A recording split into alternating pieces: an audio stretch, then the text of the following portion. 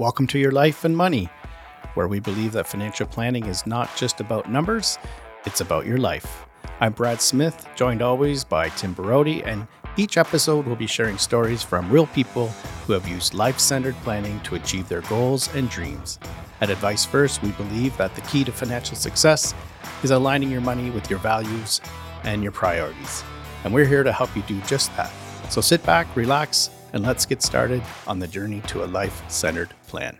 Well, welcome back, Brad. Nice to see you as always. And actually, as we're recording this, it's just after the Canada Day weekend. That's so right. Hope you had a good long weekend and got to enjoy some time with the family. Oh, we sure did. And I hope the same for you as well. It was a great weekend and lots of fun. Besides all the rain, but what can you do about that? You can still celebrate even though there's rain outside. Exactly.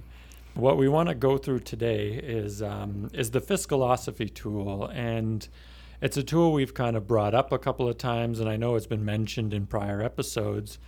And so actually, I think the best way to describe it, or maybe for people to understand it, and maybe for us to have a little bit of fun as well, is you're going to go through my fiscal-osophy report with me. All right. Like I was a new prospect or a new client that had completed this, and give our listeners a bit of an opportunity to kind of see what some of these conversations are like, and the types of questions that tend to come out of them. Now, again, typically we would do this if it's spouses. Laura would be here with me, but obviously she's not here with us today. We'll let you answer for her. Yeah. Oh, she would love that. But you do have some of our comparison results because she had done it with me when we had completed this. So maybe we can touch on, again, some of those differences. Because, again, I know we've said in the past that those differences are where some of the most interest lies as well. So without further ado, let's jump in and let's have a little bit of fun here. And I don't know what you're going to ask me. I obviously know what I answered, but yeah, I'm looking forward to seeing where this goes. All right. Sounds good. Yeah. So it's a little bit of a shot in the dark, but we'll see what happens here over the next few minutes. But we want to take a look at the fiscal-osophy today. And we have to understand in that each person has their own kind of unique perspective on the key aspects of money. Money has different aspects to it. And so we want to kind of unpack that with everybody in regards to kind of the conversations that help us to kind of uncover people's perspectives and not only perspective, but their comfort level. So perspective in a way that we all are raised differently when it comes to money. So we want to unpack that. And then we also have our current kind of comfort level as well. So we want to take a look at those different aspects. All right. So we'll jump in. I'll start off actually with you with an easy one. All right. Only because you scored very high on this particular one.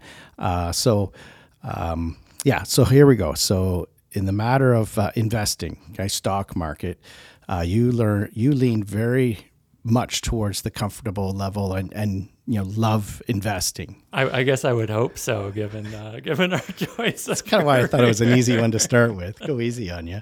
But at the same time, this is where it kind of gets a little bit more uncovering for you. When it comes to savings, you learn towards accumulating consistently over time. So where a lot of people would like, hey, let's get right into it. I want to invest or even invest later. So just share with me, how you kind of arrived at those perspectives on I love investing and how you came to understand that investing is important over time. Yeah. So, the investing side of it has always been of interest to me. I went to school for investment management.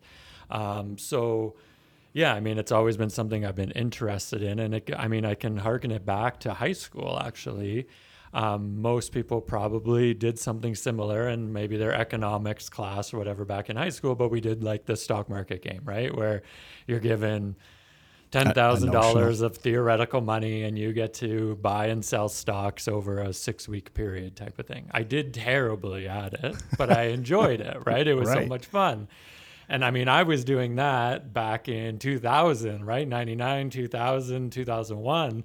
And so that was the big tech bubble. And so I remember making a whole bunch of money off of eBay at the time when it was first going, or I guess money in quotations. Right. Yeah. But then also losing just as much in other tech stocks that I was pretty much just randomly picking right at the time. Yeah. But again, it's kind of what stirred that interest in that sort of thing, and just the whole world of finance and whatnot at that point. The lessons about saving kind of started shortly thereafter, when my parents actually introduced me to their advisor at the time. And just got me on one of those like $25 every other week, just start putting some money aside. And that's when I started learning more about mutual funds and different types of investments. And yeah, I mean, it was easy for me to understand. But also I could see the value in it, right? And the idea of dollar cost averaging. And it doesn't matter kind of what way the markets are going in the long run, as long as you're continuing to put in and accumulate steady over time. So again, it was a lesson from the investing side that was learned, I'd still say relatively early, as soon as I had any type of income to start putting aside. And it's kind of stuck with me throughout, right? Like there's been phases where it's been more and less depending on where I'm at in life. But yeah, it's been one of those things that I know it's always should be happening in the background.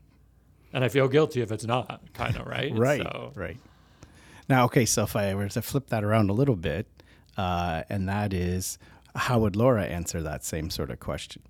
I don't remember how she answered that question. I feel like we were somewhat similar. She does not care about the investing side of things. So on the investing and whatnot, it's just of no interest to her, even though she worked in banking. But I think on the saving side of things, at least based on the conversations her and I have together, I'd say we're somewhat aligned in that we want to be consistently saving money, putting money aside for whatever we may need it for in the future. Yeah. So just so you know, full disclosure, her answer was like right down the middle, of right? Course. Right down the middle between those two. So that's why I kind of brought that up. So you can see where, your perspective, and then hers is, let's say, more middle of the ground, which might be she doesn't have an opinion one way or the other, and that's how you can kind of unpack that a bit. But those are important conversations to have, because now, as putting on our investment advisor hat for a moment, we can use the information from those discussions to actually help formulate how and where we should be investing your portfolio and your monies going forward, because we have that perspective. You've had some knowledge and some experience, of course, and now we can kind of formulate what our recommendations are that matches up with your life plan and your financial plan at the same time. Mm-hmm. All right, so let's shift it again. So we'll go to another area. Again, you don't know what I'm about to ask. But it's another one that I want to unpack for you, but then also give some perspective to our listeners as well. And that is in the area of debt. So you indicated that you're a little bit more uncomfortable. So I'm going to ask the question in such a way that says, well, what would make you more comfortable in regards to the level of debt that you have? Yeah, and actually, this one has probably changed since I did that original. So I did this originally a couple of years ago. We had just bought our house. Like, I think literally, I remember sitting in the new living room at that point, kind of going through this. We were maybe a month or two since we had bought the house. And I mean, it's a scary feeling, right? Right. And like at the moment you're in. However, since that time, we've actually been able to pay off considerably more than we originally thought we'd be able to. So where we were at the time is, I think, a very different picture to even where we're at today. We had a line of credit because, again, we had just closed the house and kind of some of those miscellaneous items and all of that. And so it was just, there was a bunch of little extra things that were there and that we didn't know at the time, okay, how long is it going to take us to get rid of this? But if I had to re-answer that question now, I'd probably skew more on the comfortable side. Mm-hmm.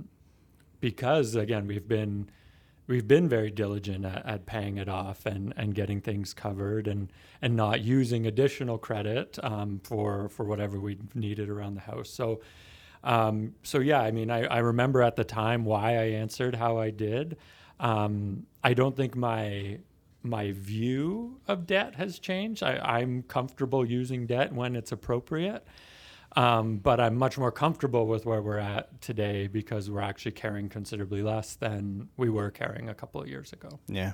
This is a really important topic that we need to uncover with clients, because what you often will find is some people have been raised in such a way that they absolutely got to be debt free. Mm-hmm. So do everything to pay down the debt, the mortgage, whatever it might be, where other people will come in and have the perspective that, no, like, use debt to your advantage. Leverage, right? Leverage allows you, mortgage allows you to get into home ownership. And so they're very comfortable with it. And so you get a much more variance between spouses or partners in the areas of debt and having to uncover those types of conversations. And that's where we find a lot of where people need to kind of unpack that, discuss it, but mostly discuss it from the perspective on how they were raised. And of course, then that helps us to customize the advice that we give to people as well in that particular area. For sure. Okay, question number 3. We're going to go down the children road here. Oh. And again, it's another good one to kind of unpack because people come at it with different perspectives. So when it comes to children, the kind of what we would ask is that you want to give your kids every advantage to help them versus they got to kind of earn their own way. And so the same sort of conversations happen in such a way that, well, let's use education as a post-secondary education, an example. Some people will say to me, nobody helped me, so I'm not helping my kids. They can figure it out. And we hear that a lot. We hear that a lot. Where the next person might come in and say, yeah, nobody helped me. It was horrible. I had student debt. I'm going to help my kids so they don't have to live the same way I did, sort of thing. And so you get the full spectrum on that. So this is the one area for you and Laura that you guys actually had a little bit more wider opinion. Yeah, I remember. So, yeah, it's good. So in your case, you were very comfortable, but in her particular case, she was not as comfortable. So tell me more, kind of in your words, why the difference in your views. Yeah, and remind me on the actual helping them versus making their own way. Which way did each of us lean? So you leaned towards earn their own way, and she leaned towards giving them every advantage. Yeah, that's what I thought, but I wanted to double check. And again, I think part of that comes with how each of us were raised again, right? So again, it's how we were brought up. My parents helped me through university in my first year, again, kind of covering the bills and whatnot. And again, that was very much appreciated. I probably couldn't have gone otherwise at the time. But then it was up to me after that, right, to work in the summer, get OSAP, do the applications. For those listeners who don't know, my parents are retired missionaries. Right. So I'm very grateful I got the 1 year paid for, knowing their financial situation. And I know they're going to listen, so I'm sure they're fine with me saying that. Thank you, Mom and Dad. Yes. But I mean, it was good to learn that in my opinion, to learn that responsibility. Like, I was not always the most responsibility with my OSAP money, right? But I know I had to pay it all back at the end of the day, no matter where it ended up going. And so it taught good lessons. And so that was where my thinking was coming from. Whereas Laura, I believe, was kind of more towards your second, is that she didn't get a ton of help. And so wanted to be able to provide a bit more, just to give them more opportunities or more potential to do things that they may want to do. And again, like, we're looking at it from a case of education, but there's a lot of other ways you can help kids, right? And the big one also now is down payments and buying houses, right? And I just had this conversation with some people last week of how on earth their teenage kids are ever going to be able to put a down payment on a house or anything like that, and potentially setting aside hundreds of thousands of dollars to give to their kids at some point out of their plan to make that happen. And again, it's not everybody's always aligned when you're talking about especially those types of sums of money either, right? So but yeah, I think from our perspective, again, at the time we were just getting started with Alex as our ESP and getting those savings going. Again, we've now bumped that up a couple of times since we've done that. So I think, again, we would both be on the more comfortable side of that spectrum.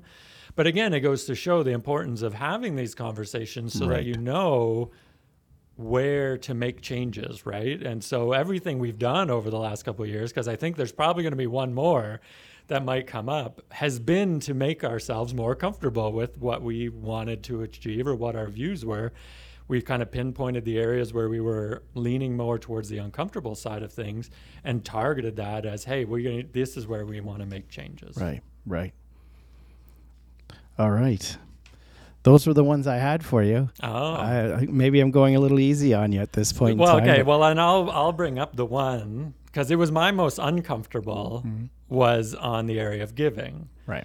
And again, at the time, I didn't want to make you feel guilty. No, it's fine. But at the time, again, we had just moved. Budget was really tight, so we had to cut some of our cash flow outflows at the time.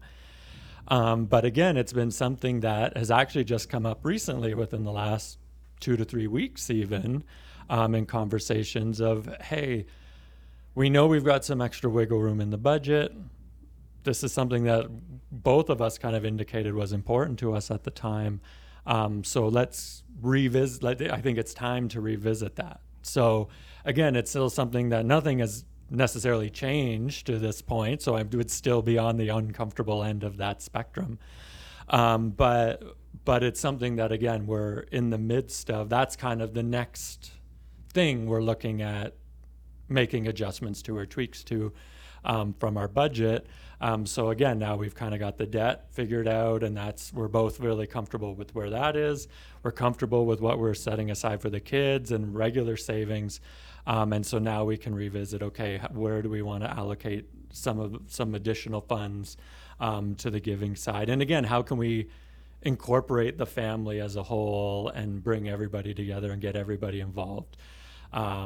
Because I know, especially for Laura, like teaching the kids these sorts of lessons early, like they're almost 4 and 2, but teaching them, hey, you got to work for your allowance, and if they go to the store, they get their money, and if they spend it, that's it, right? Like you decide what you're going to spend your money on, and that's it. So again, we're trying to instill those responsible values in them, and it goes right back to that how you were raised, right? 100% true. We're trying to emulate our views still to our kids as well.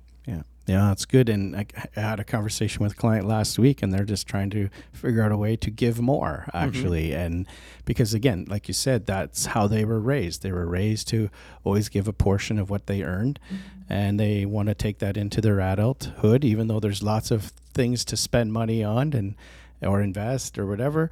They still want to make sure that there's a perspective there of giving and an increased giving over time. So very important. There's a book that came out many years ago. It's called The 5 Love Languages, and it helps people to kind of communicate based on how your partner would want to receive the language of love, right?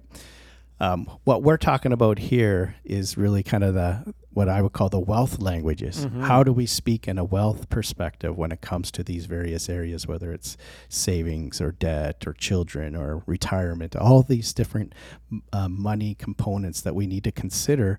We all come to it with our own wealth language, and this is a great tool that allows us to kind of unpack that, get an understanding of your perspective, your history, and how you got to this point, but also how you communicate it and what your current comfort level is as well. So hopefully today our listeners got a good taste of that and got a good feel of the need for this and what kind of gets unpacked in that stage of the process that we take people through. So today was the fiscal-osophy. Exactly. Hopefully they can see, again, why it's important, but why it's different too, right? Like these are not the conversations that we typically hear clients are having with other people, or if we meet somebody new, right?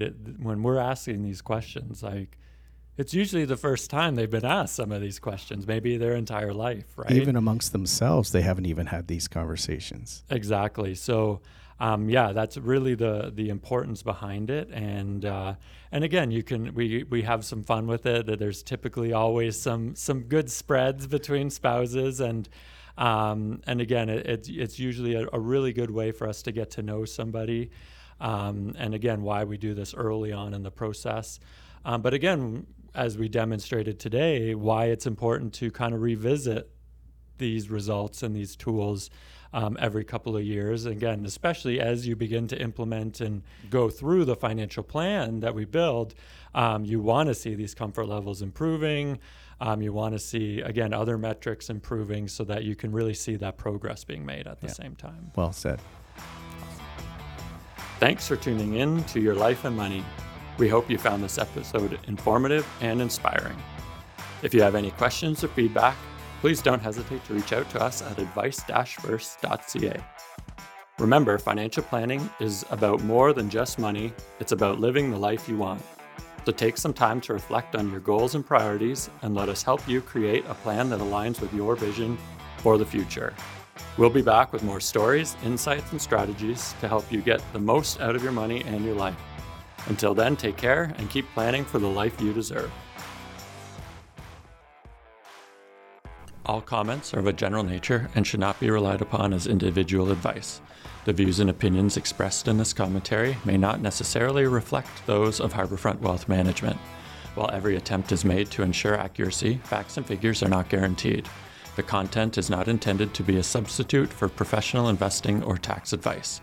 Please seek advice from your accountant regarding anything raised in the content of the podcast regarding your individual tax situation. Always seek the advice of your financial advisor or other qualified financial service provider with any questions you may have regarding your investment planning.